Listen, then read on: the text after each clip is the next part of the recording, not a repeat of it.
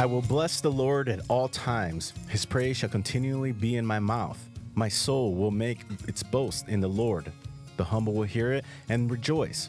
O magnify the Lord with me, and let us exalt his name together. I sought the Lord, and he answered me, and delivered me from all my fears. Psalms 34, verses 1 to 4. Welcome back, ladies and gentlemen, to another episode of Bridge Radio, and we're coming at you from the great state of Texas. I am your host, A.W. Varilla, and in front of me, my co-host, Joey the Sidekick Velasquez. Yo. Yo, yo, yo. And like always, the president of this shindig, Steve the Boss Den Hartog. What's up, everybody? So how are we doing? You just came back from a conference, a apologetics conference in Dallas. It was very good. It was with, we had Greg Kokel, James Warner Wallace, Frank Turek, several others. We had really good sessions. It was geared more towards the youth, so we brought our daughter and her friend.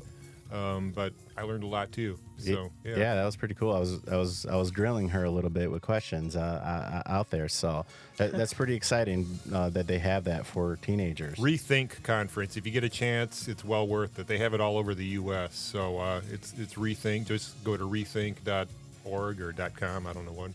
But check it out. It's really good. Wish I could have gone. I love apologetics. Yeah. Well, you've been doing apologetics, man. You've been like going back and forth with your JW friends, man, on Facebook or wherever, man, right? Yeah.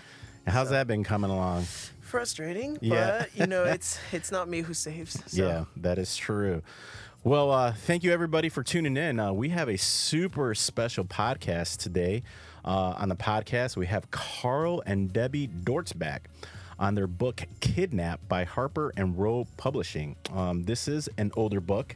What makes this book so special, though, Steve? Because I've known these people for the majority of my life, almost 50 years now, I guess. Way back when I was just a wee kid. On the mission field, they came to the same mission compound that my parents and I were at. And so I don't want to give away too much, but it's a very exciting story. Of seeing how God's grace through it all and how he worked for his glory. And so I'm excited for them to tell it. Yeah, no, this is going to be, we were reading through this book, and yes, this is a special book, an older book, but as we unpack this in the podcast, you'll see why this is so special. Again, for our listeners, please make sure that you subscribe to Bridge Radio. We're on Apple, Android, Google, and Stitcher Radio. And please don't forget to donate if God moves that in your heart. We are looking to get into a bigger facility that we do have in mind. Again, we just want to stress this because we just keep popping at the seams with our just Bible studies, our systematic theology, and just other things that go on in this ministry. And we just feel that the Lord is leading this ministry to get into a bigger place. Absolutely. And just the impact that is having on the community of the city of Laredo. And again, we can't do this without you. These podcasts that we do are because of you in your faithful giving to this ministry.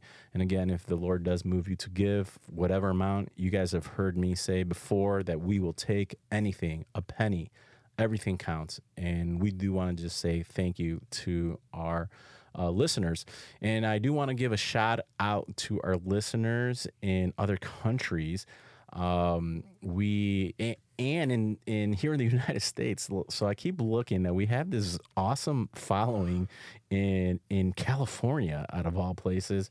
And I don't mean to say that as an insult to our Californian brothers and sisters, but thank you for listening. It is pretty awesome that we have such a large listening audience in California. So again, thanks for listening to us. Yeah, absolutely. And we've been getting a larger following too in Europe and in Africa. So that's always interesting that, we never know who's listening on the other end. We even had some in Ethiopia, I think. Right? Yes, absolutely. Yes. The Ethiopian listeners are increasing. That's so awesome. That is pretty cool. So you guys are ready to get this podcast started, gentlemen? Let's do it. All right, let's do it. Thanks so much for being on, Carl and Debbie. This is just a real treat for me, especially. Like I said in the introduction, which you guys didn't hear, but I've known you guys most of my life. And so to have you guys on for this podcast is just a real treat. So thank you so much. Before we actually get into kind of the meat of the story, the reason for the podcast, can you give us a little bit of background information on who you guys are? Carl and Debbie Dortzbach, where you live, what you do now, just a little bit of information along those lines. That's actually a really long story, so we'll try to make it really short. All right. But and I'll start, and then I'll let Debbie pick it up. She's got a much more interesting story anyway than I do. I'm presently have just stepped down as being the director of a doctoral program in peace studies, which has its focus and its center right now in Manila, the Philippines. And it is a distance learning program. So we actually have people from all over the world that come for their PhD program in Manila, and it is a focus in peace studies. And unlike most peace studies programs, it is a program that actually works with church leaders and the background that church leaders typically have, which is not usually social sciences. Usually it's theology or some area of counseling or something like that. So the fact that we pick up on that kind of a background is indeed a very different focus for the program. But it's been really wonderful. Actually, the church is the place of a lot of conflict. That is, it creates it. But it's also a place where a lot of conflict is found. Because we come out of broken lives and broken experiences, and we bring those broken lives and broken experiences into our faith community. And often faith community leaders aren't very well equipped to help people actually deal with the conflict in their lives. That's actually what started the program. And we're just real thankful that God has given us some great opportunities in some fun parts of the world. I'll just touch down on a few of them. We have a participant who's just now finishing his dissertation in Sri Lanka. Sri Lanka, he was working with the Tamil Tigers as the Tamil Tigers were basically being completely stamped out by the government troops. Just a few years ago. We also have an individual working on their dissertation that will be looking at refugee camps in Uganda and the conflict that is not only creates those refugee camps, but also the conflict that continues on in the camps and how especially women who are single heads of households deal with the kind of conflict that's around them and how they try to put their lives back together. We have another participant from Beirut, Lebanon, who is asking the question, how really do Arabs do reconciliation? Most of the methodologies of reconciliation that are typical, most of them come from the West, don't work in an Arab culture in the Middle East. And we wonder sometimes in the West, why is it things don't ever seem to get ahead? Well, he's actually addressing that question. What's different culturally about the way things are done in the Middle East? So it's been a wonderful work. I've been involved in that for about the last 15 years. And it is attached to a theological school. So it's just been a joy to be able to see God raise up people, men and women, in that program. Right. And I'll let Debbie talk about what she does. All right, Debbie, what do you have to say? Awesome, thank you. Well, I'm very blessed to be married to a man of conflict. Hopefully not in your marriage. Because I provide him a lot of opportunity to resolve it. That's funny. That's great. He's been a rich blessing in my life. I could ask for no better opportunity to discover God's grace in marriage, for sure. We've been married actually 48 years together, and we've had a wonderful, wonderful opportunity to see God at work in our lives. I am a nurse, and I have witnessed the Lord working not only in my own life, but in the lives of many, many others. And I've worked and been delighted to work in communities. And most recently, I guess for the last 15 years or so, I've been focusing on the family. And I work throughout Africa and also Asia quite a bit with World Relief, a Christian organization based right here in Baltimore where we live. And that's what brought us to Baltimore. But I work internationally still. And the family is really the core of everything. And it's where our values are shaped. It's where relationships are formed. It's where conflict also is formed. And realizing that out of the family can grow the seeds of resolution and faith and opportunity to reform our world, and bless it. So the program I direct is called Families for Life. And it's really been a rich experience in working to strengthen families and marriages. Gotcha. And it was born out of the HIV crisis. Okay. Actually, initially. Gotcha. So that's an international organization, right? You work internationally? Yeah, World Relief is international. Gotcha. Yes, and you might think that, what's that got to do with nursing? But it has everything. Sure. When you look at health in a holistic perspective. Yeah, absolutely. All right. Can you tell us about moving to the mission field in Ginda, and what were your responsibilities? We were young. We were really young. We did not know what we were doing. How young? Can you just tell our listeners how young?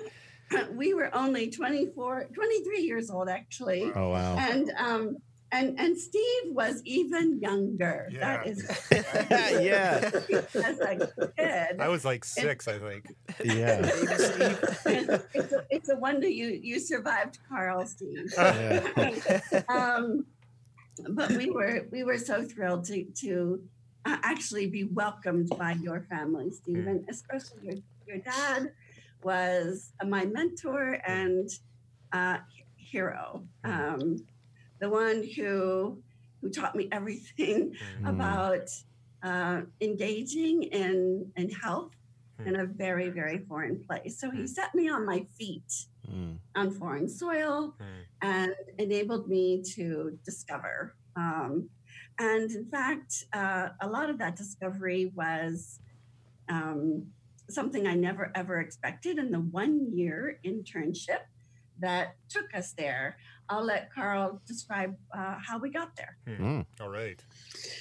It is actually true. Not only was it at the now seeming the tender age of 24, but I was in the middle of my seminary work, and we, from the time we had met, well, it wasn't from the time we had met, but we had decided while we were actually engaged and courting that we really were both interested in missions. And it was from the time that we met that we recognized that God had called both of us into some form of Christian ministry.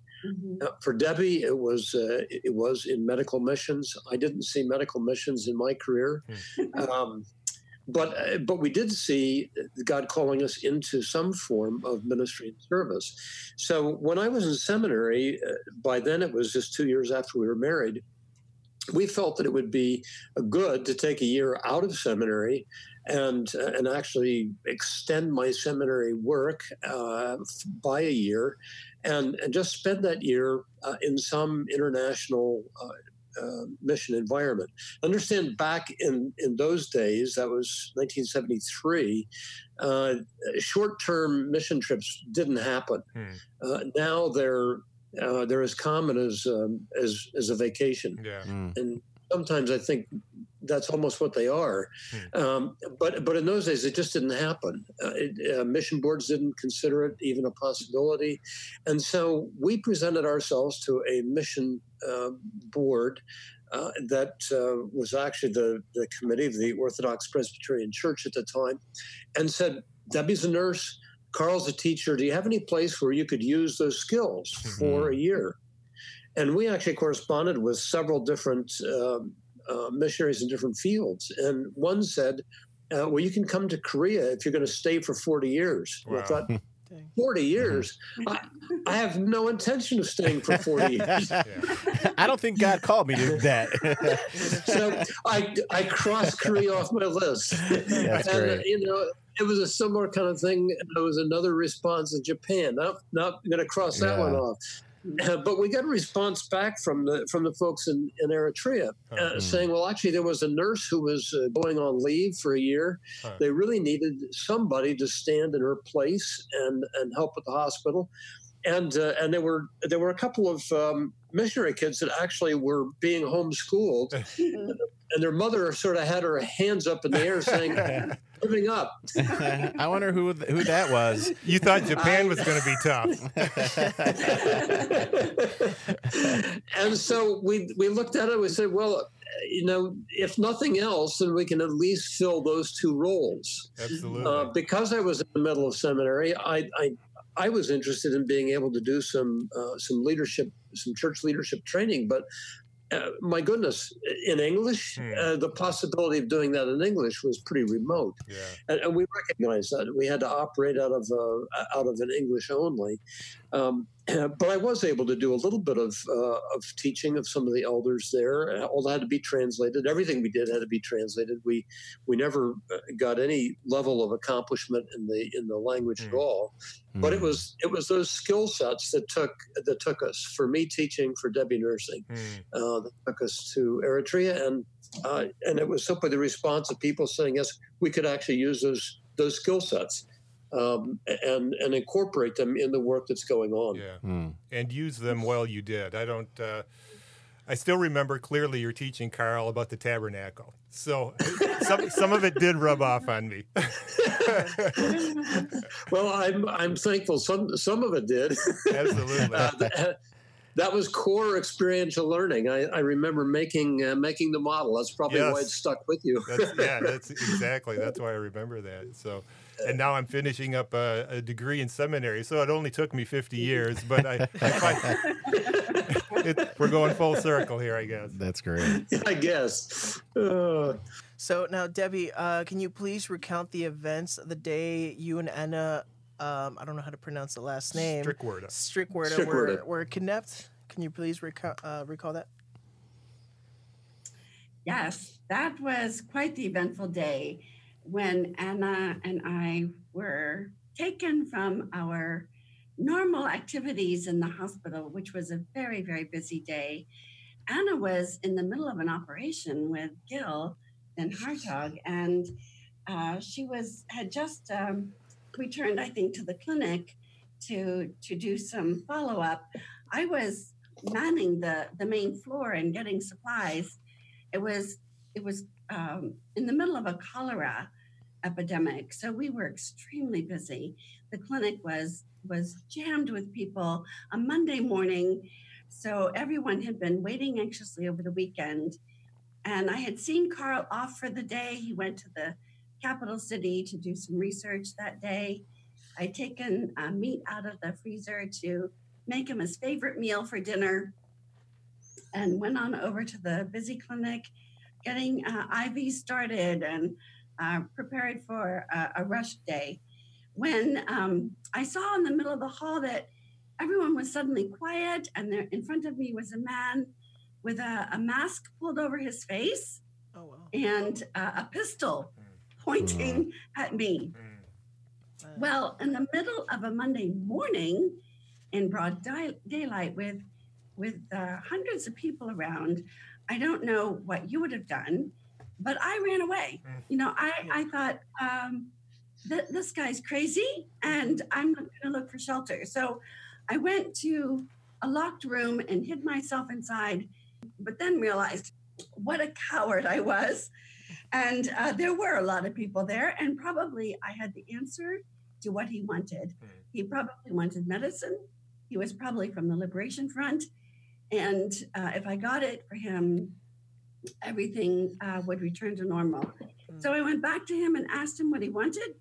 And instead of answering, he pulled me with him roughly and through the clinic and outside, where I saw a whole band of men with machine guns and rifles, and Anna standing next to me.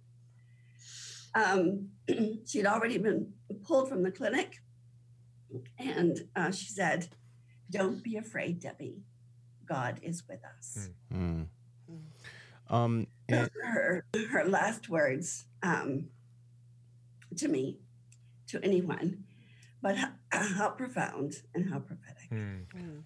And Debbie, can we just get a little background where Eritrea is? And I don't think we touched on about Steve's dad and what he was doing. As we know that he was a doctor. Because I think that we were having our conversation, and then I would ask you, who were they specifically looking for when they entered the hospital or compound where all this is going on? So we can just kind of paint a little picture to our listeners about what's happening. And a little bit of the political background information. You mentioned the liberation forces that had come in. Who were they? Why were they there? Yeah, Eritrea had been fighting for independence or seeking, I should say, independence from Ethiopia for a number of years. And this liberation army had been lurking, forming in the highlands around the main arteries of the country for a long time, blowing up bridges, taking other hostages who had been doing some mining or excavation in the land. And we knew about them, of course, but they had never done anything to mission organizations or like ours. And Dr. Gilden Hartog, was actually Steve's dad, the doctor and director of our mission hospital. The day of this event, he was definitely the sought after person as the director of the American Evangelical Mission. Wow. And he was in the middle of doing major surgery. He was the surgeon, well-known, well-loved in the whole region, actually, and was the person who would have been a very significant catch had they been able to get him.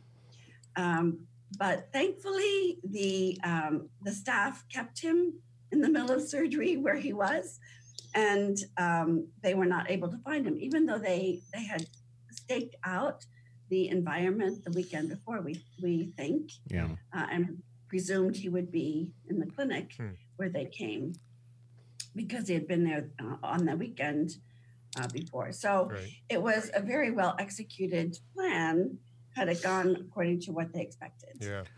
One thing I really appreciate about your book is that in the beginning first pages, you actually have a map of the hospital and the movements of when you got captured, and then Anna got captured. So just kind of giving people an idea of what the hospital looked like.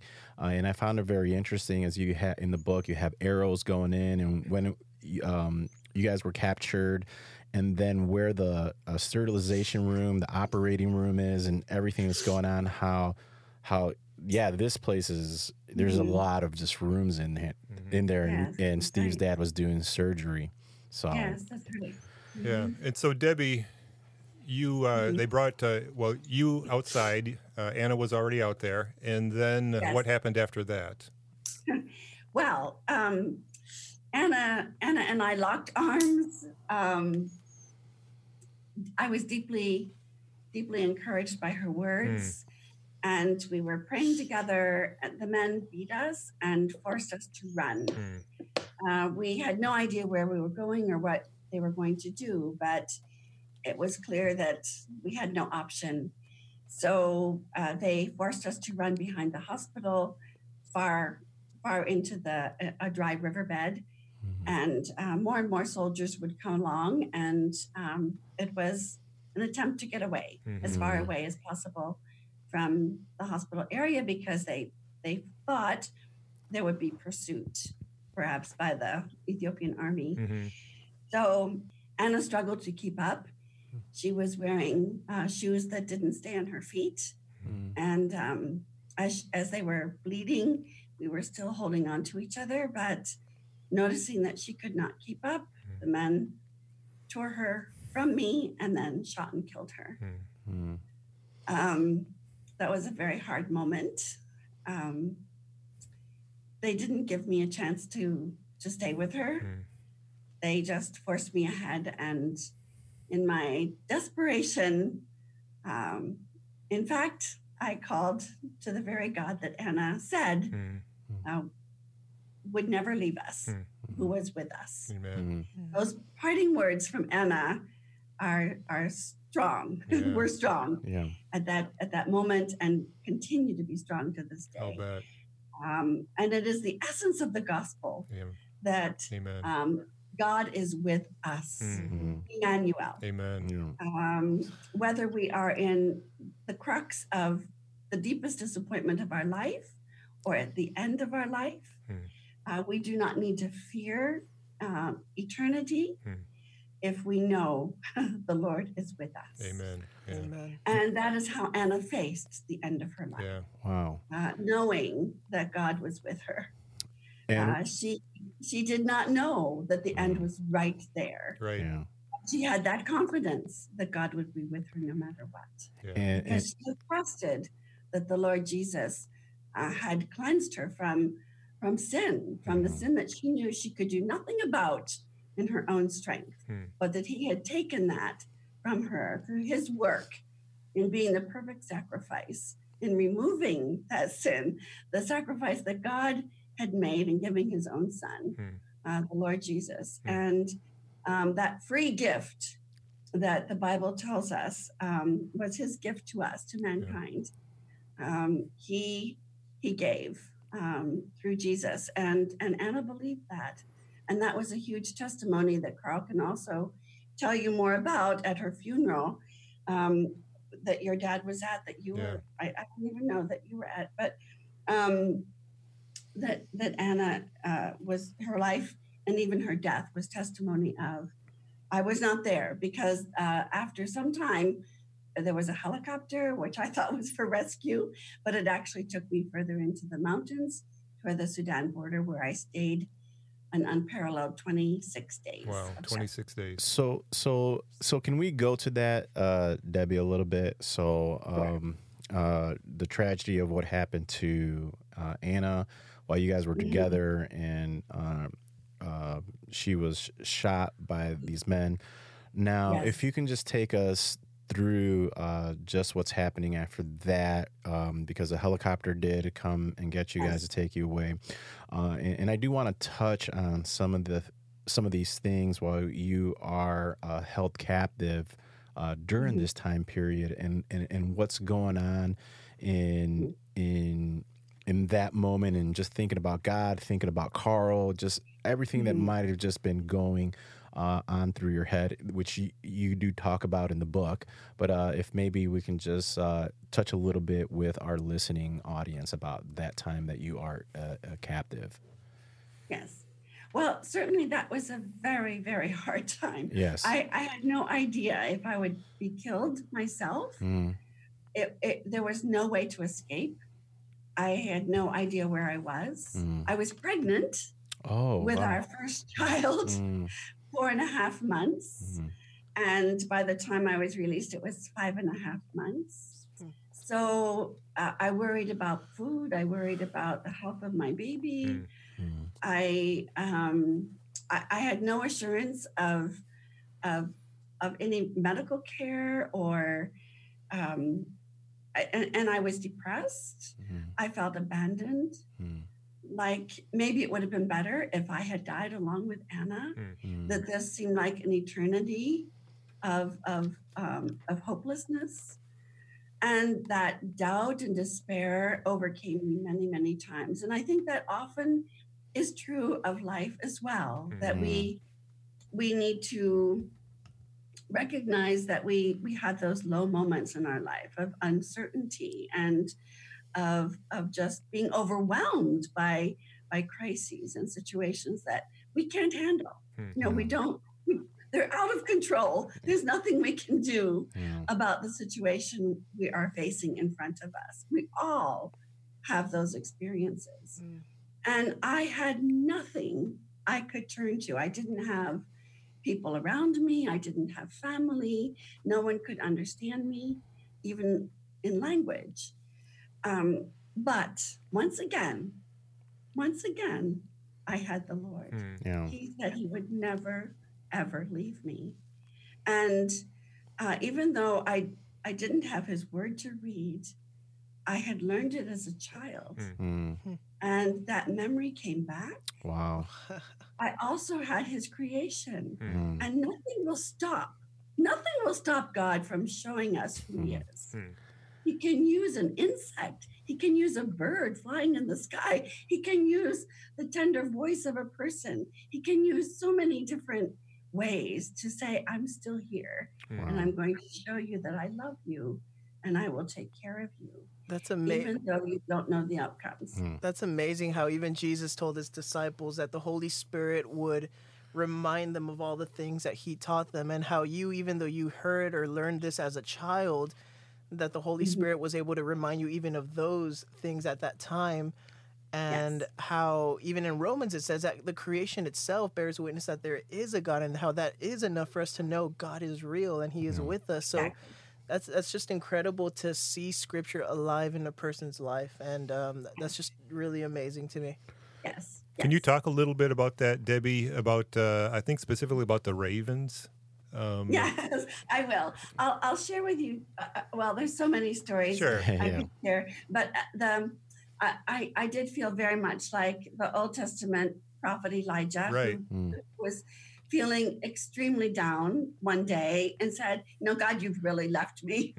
You really left me alone this time." And he was sitting under a tree and felt so abandoned. And God said, "Nope, I haven't." And he sent ravens to feed him, and he drank from a brook. And as I was remembering that story, there were birds swooping around me, seemingly from nowhere, just as a reminder to me. I don't know where they came from, but it actually didn't matter. And no, they didn't bring me food. They didn't have to. It was just that association, and that beautiful reminder. I will also tell you this, because I am a woman and there were male guards around me all the time. It was not easy. And as a child in first grade, I had memorized in the King James Version, Psalm 91. And there's awkward language in King James Version. And it talks about noisome pestilence, and, that he will give his angels charge over you to give you protection both day and night. And I prayed that psalm at night when the guards would be sleeping next to me. And sometimes a guard would come and make advances, but I prayed for the protection of those angels, and God would just comfort me. Wow. And assure me that again the Lord was with me. Wow. And Carl, if we can just talk to Carl real quick about what's going on with you, Carl. You find out that Debbie is kidnapped. And can you just tell our audience what's going on? Just all your feelings. I'm sure that is very distressful. Like, your wife is gone. You're going to be a dad. You know that you have a kid coming in several months. And so what's going on right now during this time for you, Carl, as your information is coming to you? Well, the story certainly was a front side and a back side, and the front side is definitely Debbie's part of the story. The back side was as you put it, my side of the story. I'd actually gone the day that she was taken. I'd gone to the provincial capital of Ismata to work on a paper for seminary. Remember, I was in seminary, so I was writing a paper, and I was interviewing different people for that, and it was quite a normal day. And I think, as I look back on it, and as I've reflected on it many times, it's often in the midst of our what we think is a normal day that God breaks through that, and there are circumstances and events that are completely overwhelming, and we begin to discover far more who we are, and by God's grace, we sometimes begin to discover more of who God is. And that was really my experience in that day, because I was stopping for lunch. The mission owned an apartment in the provincial capital. I was there. They were actually able to get me by telephone. You think about that in today's terms. Well, telephone's always there, right? We had a cell phone in our pocket. Yeah. But in those days, there weren't cell phones. Yeah. No. And actually getting a connection was not simple. But they were able to reach me by phone, and it was a very broken up connection, very distant. And all I got was that the hospital had been raided by the Liberation Army, and I needed to go back. That Debbie and Anna had been taken. That was all I knew. And so I was instructed to stop by the American Embassy and alert them. It was a holiday there, and so nobody was picking up the telephones. So I did. I stopped by there first, and then I made my way on down to the hospital compound. It took about an hour to get down there after I'd attempted to stop by the embassy. And once I got there, actually before I arrived at the hospital, and I began to turn into the long dirt driveway that led to the hospital, I began to see a lot of people gathering, and a very characteristic wailing of death. It was a death wail that sort of would send chills down your back. And it was very, very characteristic of Ethiopia and certainly of Eritrea. And so I knew that there was not good news that was going to meet me, but I didn't know what the news was going to be. I had no sooner gotten the car stopped than the news was given, and that was that Anna's body had been found and had been brought back. She had been shot with a single shot in the head, had died probably immediately. But actually, Debbie was nowhere to be seen. The difficulty was that there were 2 shots that had been heard, and only one had been used to dispatch Hannah. And so to understand what was next was a real mystery for me. And we gathered as a mission. Both missionaries and a number of the national hospital workers as well, to pray. I mean, what else do you do? Yeah. And as we gathered to pray, the Lord just put on my heart a portion of scripture from Romans, and I recognized that I hadn't done anything to advise God, and I couldn't advise Him now. I couldn't ask Him for anything. Not really. I couldn't, in a sense, I couldn't demand anything from Him. But that everything, whether it was what I could understand or what I couldn't understand, was going to be from Him and for Him and to Him. That it was going to be His glory that would be radiated in this. And I remember praying very clearly at that time that God would bring about an end to the story that only He could think of, only He would do. So it was clear that it wasn't going to be by human intervention, but by divine intervention. Now, the problem with praying a prayer like that is that I actually didn't mean it. At least you're honest. Yes, thank you for the honesty, Carl. It was theologically right, but I wanted to be the center figure in that. Yeah. I wanted to have a central place in bringing something to pass. And being an actor and an activator in whatever God was going to do. but actually God answered the prayer as I prayed it, not as I wanted it. Yeah. And it was over the intervening weeks then that we began to see that everything we did, everything the mission did, everything the American embassy did, was to no avail. Mission agencies acted cooperatively.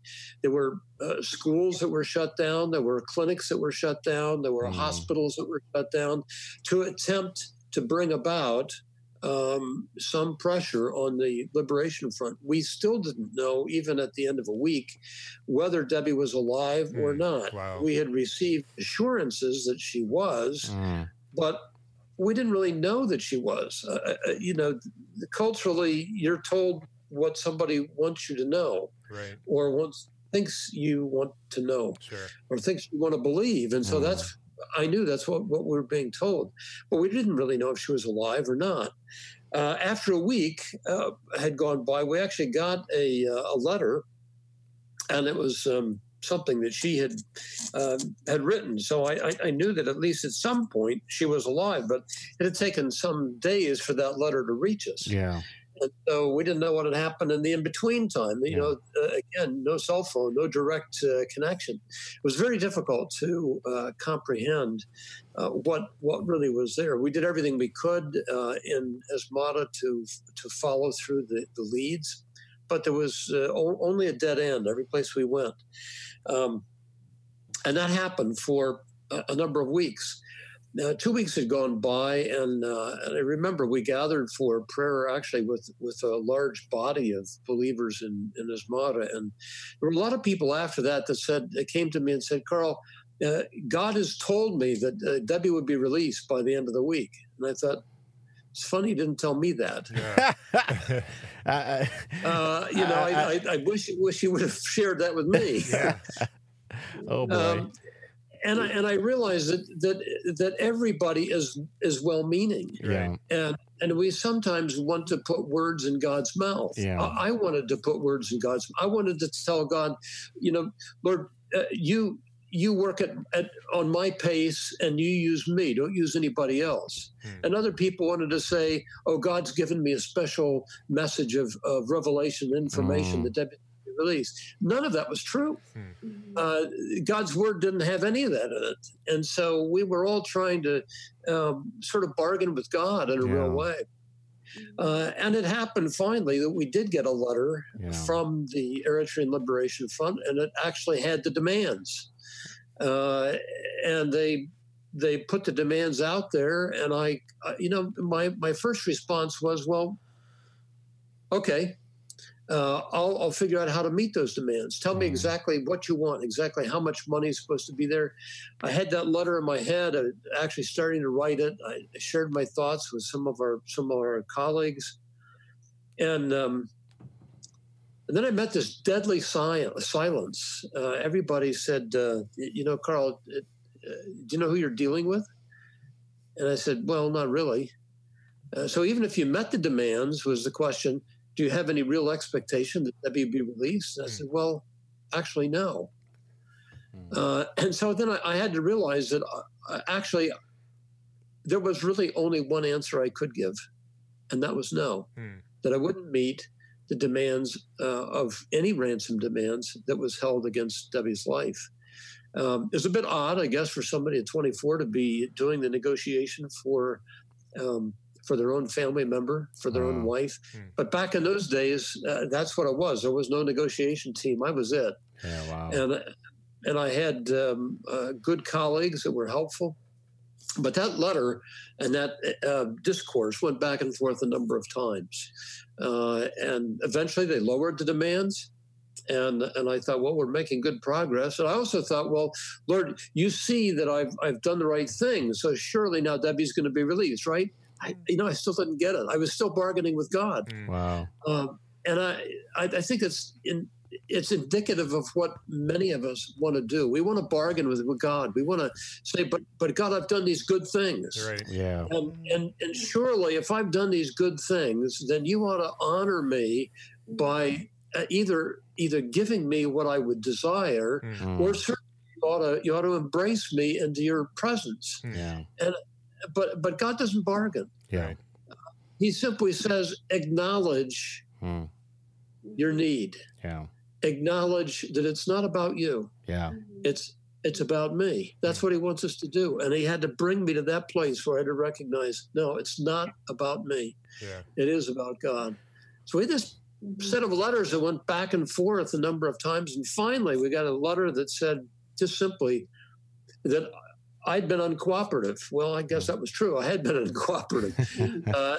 But for whatever reason, the letter said very clearly, I would be responsible for the next mistake. And they called Anna's death a mistake. And now there was going to be a second mistake. I knew what that meant. Wow.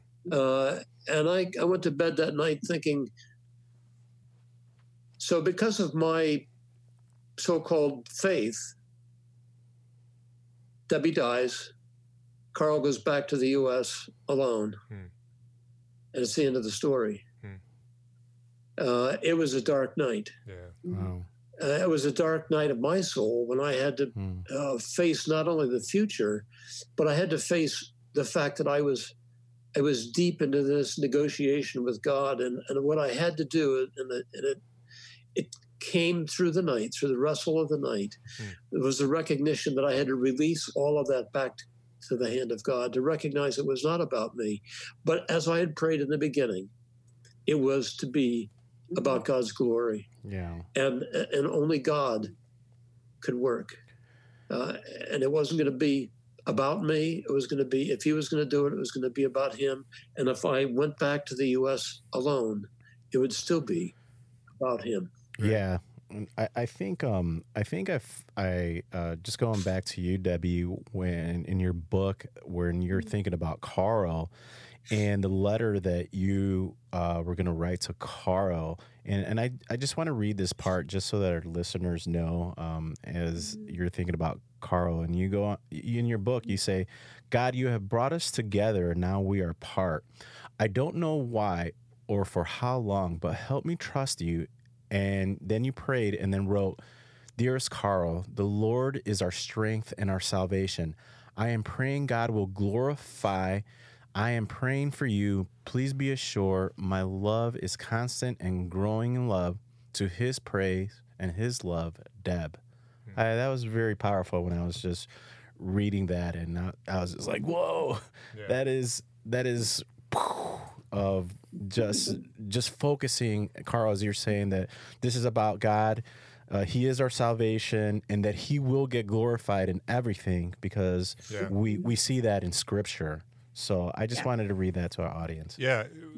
Telling your story, Carl, just reminds me of it's almost like a living parable of the gospel, kind of going back to what you were talking about earlier, Debbie, as well, in that, we don't negotiate with God. Everything that he gives us comes from his mercy and his sovereign providential oversight over our lives. It's all based on what he decides to do for us in his grace. And I just see that lived out in that testimony of the whole story with the kidnapping and what you were going through, Carl, and Debbie, your story, and relating what Anna had said to you. It's just an amazing thing how it points back to the grace of God, the gospel, the good news of Jesus Christ. Amen. Mm-hmm. Yeah, I think, I don't know why this book has not been made a movie in the Christian world. I mean, we have just so little time. I mean, there's just so much in here. So much more we'd like to talk about. I know. I really do. And one of the last questions here before we start landing this plane is how did God use this experience, if he can, to glorify himself now, where you guys are at now in this moment in time, and just kind of touch on everything of what you guys serve the Lord through, all this time after this happened to where you guys are now, and how God continually glorifies himself through this event as you guys are in this moment in time. So obviously, Debbie, you were released eventually. Yes, right? yes. You are back in the U.S. So after 26 days, you were released, and you and Carl joined up together again. I think it was was it in Massawa, Carl? It was. Yeah. It was. We took a long drive down. I took a long drive down and found her actually in the second story of a mosque. It was a sheikh's mosque, and she was delivered to one of the sheikhs in Massawa, and that's where I picked her up. Wow. And Massawa is a seaport by the Red Sea. Oh, wow. That's correct. Yes. And and that's where she was taken out. I'll let her sort of maybe share that last journey, but I want to just answer that question of, what has God done since? Sure. This story for me has been very much a part of enabling me to do a lot of what I do. I directed a program in peace studies. And a number of years ago, when I was working in a conflict zone in Liberia, I began to realize how powerful this story actually was. I was standing with a number of people who had enormous losses in their lives because of the war in Liberia. And then later it would happen to me in Rwanda and in Burundi and in Congo, people who had suffered enormously. And this story has been used again and again by God simply to enter into people's lives that wanted to basically partition themselves off and say, well, I'm deciding to forgive and forget. Right. And of course, they neither forgive nor forget. Right. They only treasure the hurt even more. And by God's grace, this story it's God's story. It's a story of God entering our lives of pain, of sorrow, and of brokenness. And of redeeming that pain and of redeeming that brokenness. And that is the way that God has used that story in my life and in my present ministry. Wow.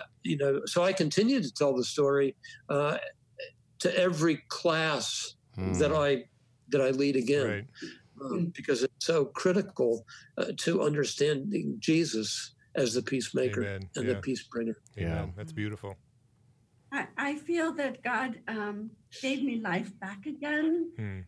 Not only me, but also our child and two others that he blessed us with.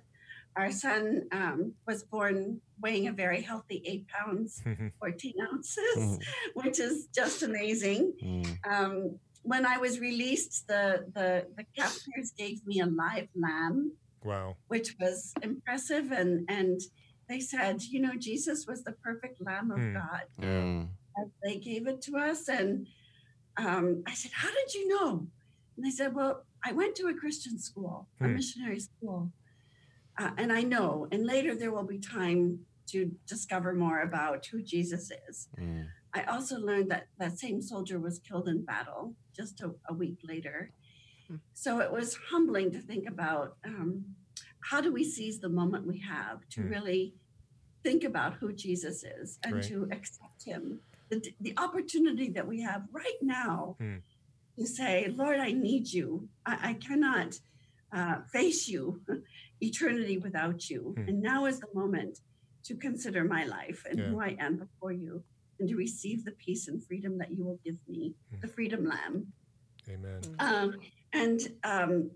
So that we enjoyed that lamb very much, the freedom, and eventually we did come back to the States, and we did stay for a couple of years, but went back to Africa for another almost 30 years, I guess, and then came back to the States. But we're so blessed that God has enabled us to continue to serve and to steward the time and ministry and experiences that he gave. And we're so blessed that his word is with us, and that as Anna said on the steps of that hospital when her life was just about to end, don't be afraid, Debbie. God is with us. Yeah, amen. Wow. Amen. And as we close it out, Carl, I'm wondering if you would just recap the gospel with us, but I'm wondering if you would do it kind of through the lens of the memorial service that was given for Anna Strickwerda. and especially through Umer. I think he had some very special words to say there.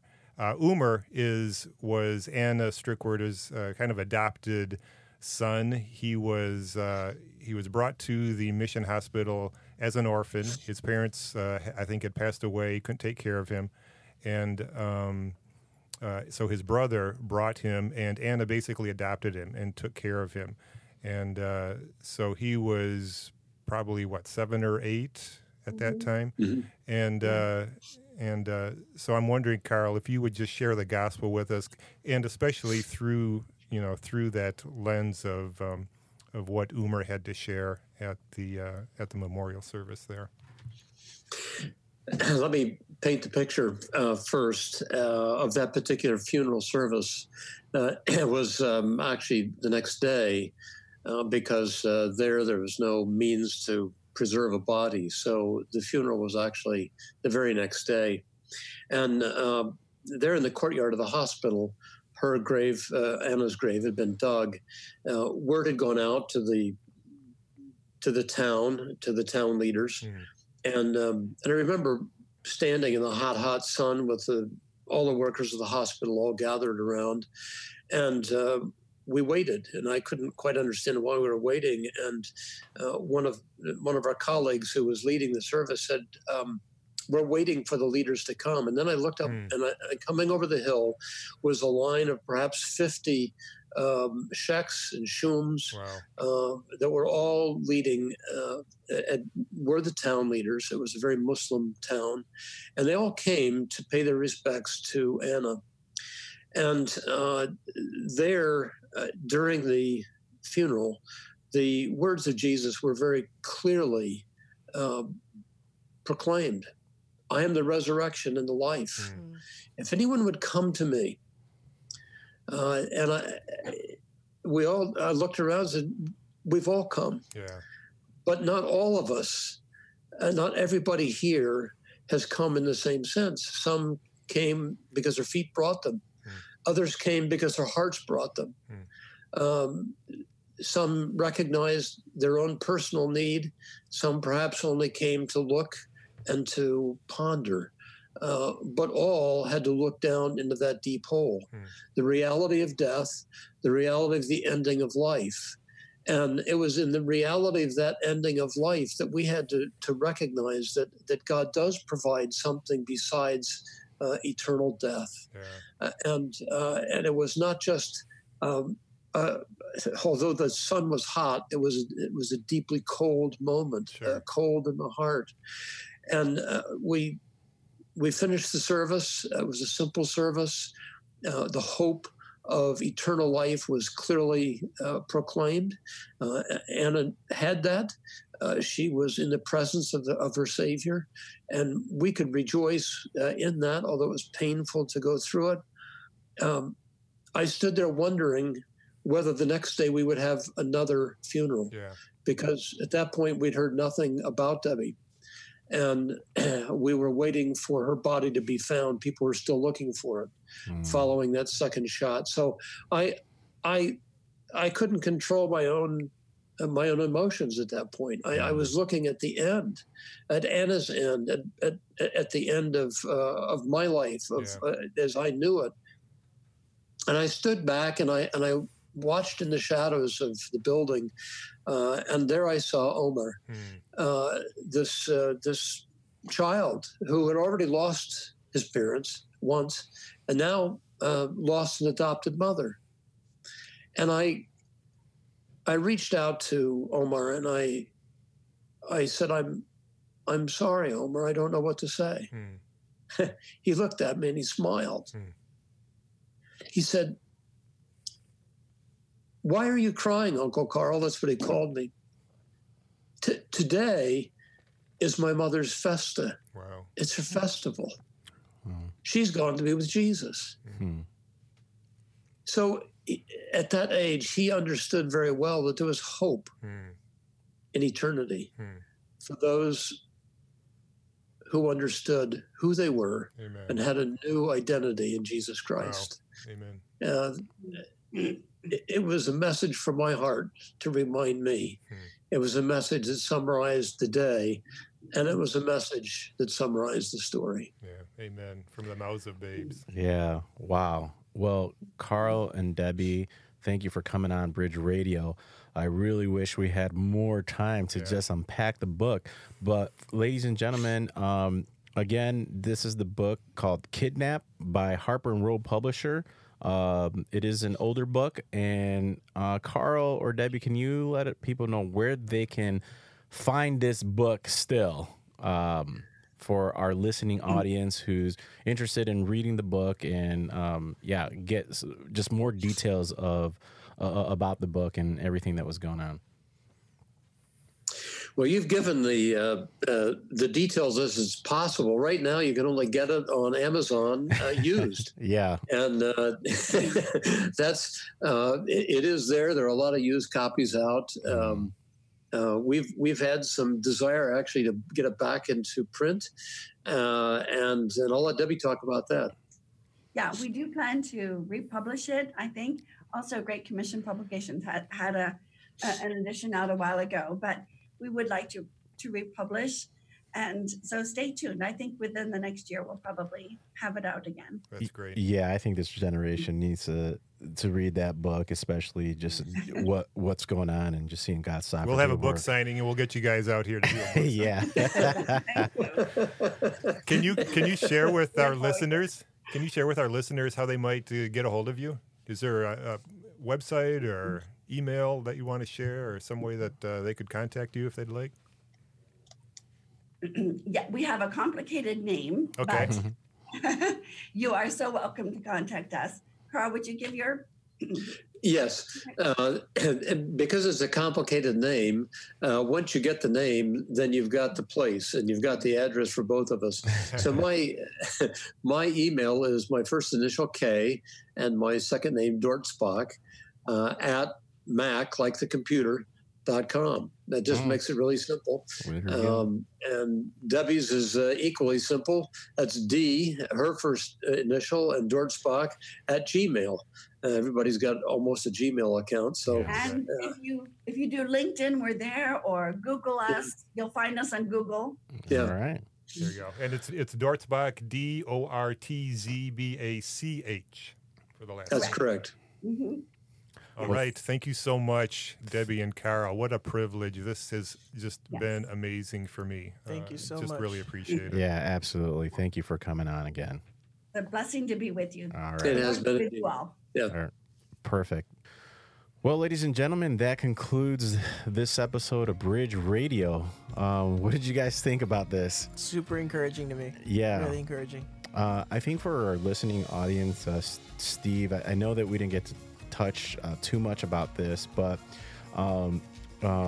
you were not there when the kidnapping happened, and I did ask you, do you think, because you were home sick, I believe? I was sick that day, Yeah, he was sick that day, and I asked Steve the other day, I was like, Steve, do you believe if you were there that you would have been taken, and what did you tell me? Well, I would, that age, every day that I could, every opportunity that I had, I was over at the mission field playing soccer with some of the other missionary kids. And unfortunately, I remember very distinctly being at home on the sofa that day because I felt lousy.